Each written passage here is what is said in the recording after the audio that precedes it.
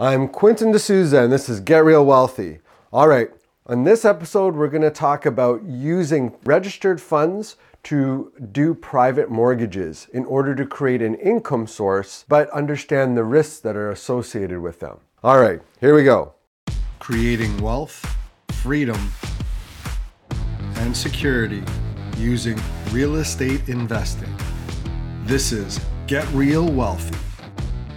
So, why don't we know that we can use registered funds like TFSAs, RESPs, RRSPs, and LIRAs to lend as mortgages?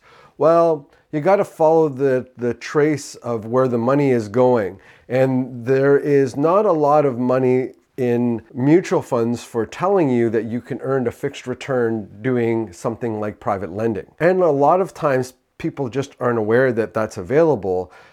You won't be told that you can use your registered funds in order to lend in order to create a stream of income. So that's probably associated with, let's say, the mutual fund industry. They make money based on their management expense ratios. That is a percentage of money, like let's say 2%, that they make for managing your portfolio. Whether it makes money or not, they make that 2% fee. So they want as much of those funds as a way for them to manage in their mutual funds. So they're not going to want you to take that out and lend and get, let's say, 7 or 8 or 9% on those funds by lending them out. So that motivation isn't there for letting you know about that. What we want to do is we take our registered funds and we put them with a trustee.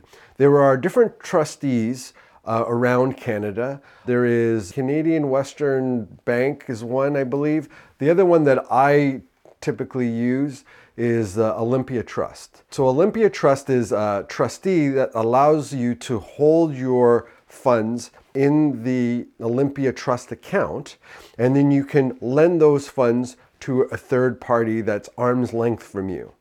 And by lending those funds, you're lending to them based on some criteria.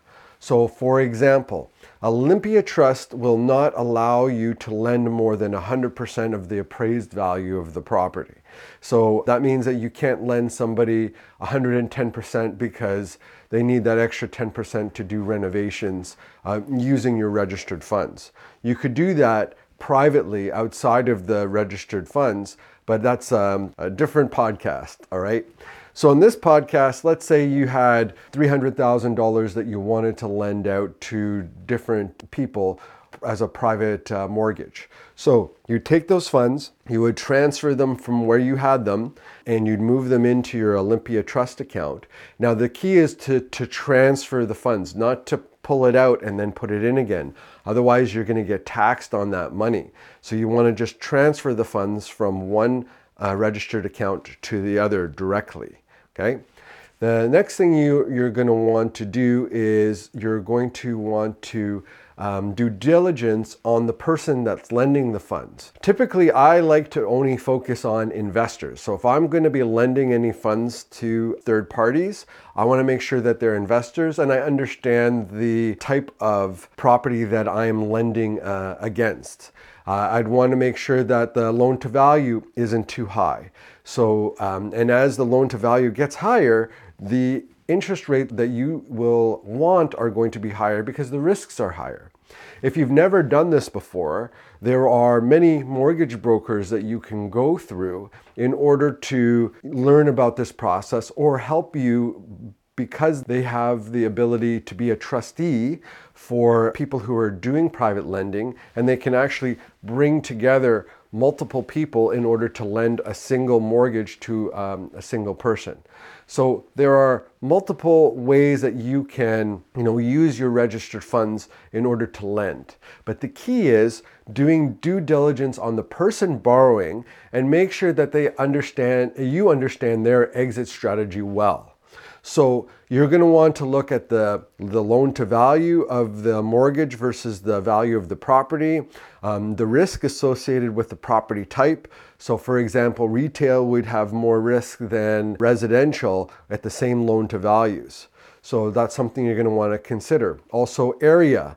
And also the person, what type of experience do they have? Is it their first time they're doing like a flip project, or is it something where they have done, multiple projects and this is just another one of, 20 projects they've already done doing the same process, okay? Some things that you're going to want to consider when you're thinking about your returns when it comes to lending is that oftentimes maybe you get a good return, let's say 9%, by lending out a first mortgage. Let's say it's at like 70% loan to value, and you've lent it for a year term, but they decide to pay back those funds earlier. All of a sudden, you've got the funds back in 9 months and you don't have another project for you to invest into. That means that you're not actually getting a 9% return for the year because you have 3 months where you're searching for the next mortgage to put your funds in. So that means that you're not going to be able to have that 9% return. It may be actually lower than that, closer to 7. Depends on how long the money sits there.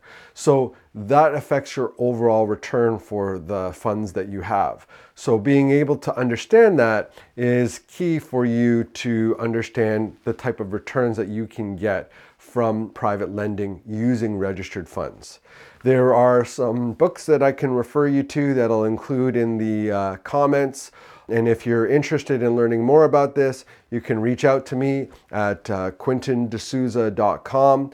I'm happy to book a 15-minute call with you and we can talk a little bit about this.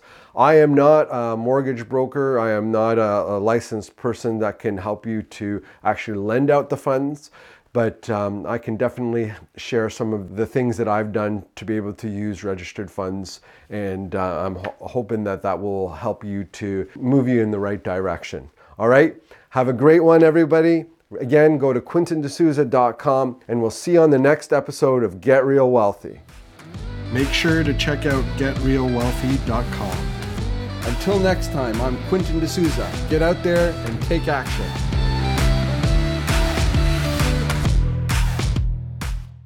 The views and opinions expressed in this podcast are provided for information purposes only and should not be construed as an offer to buy or sell any securities or to make or consider an investment course of action. For more information, go to getrealwealthy.com.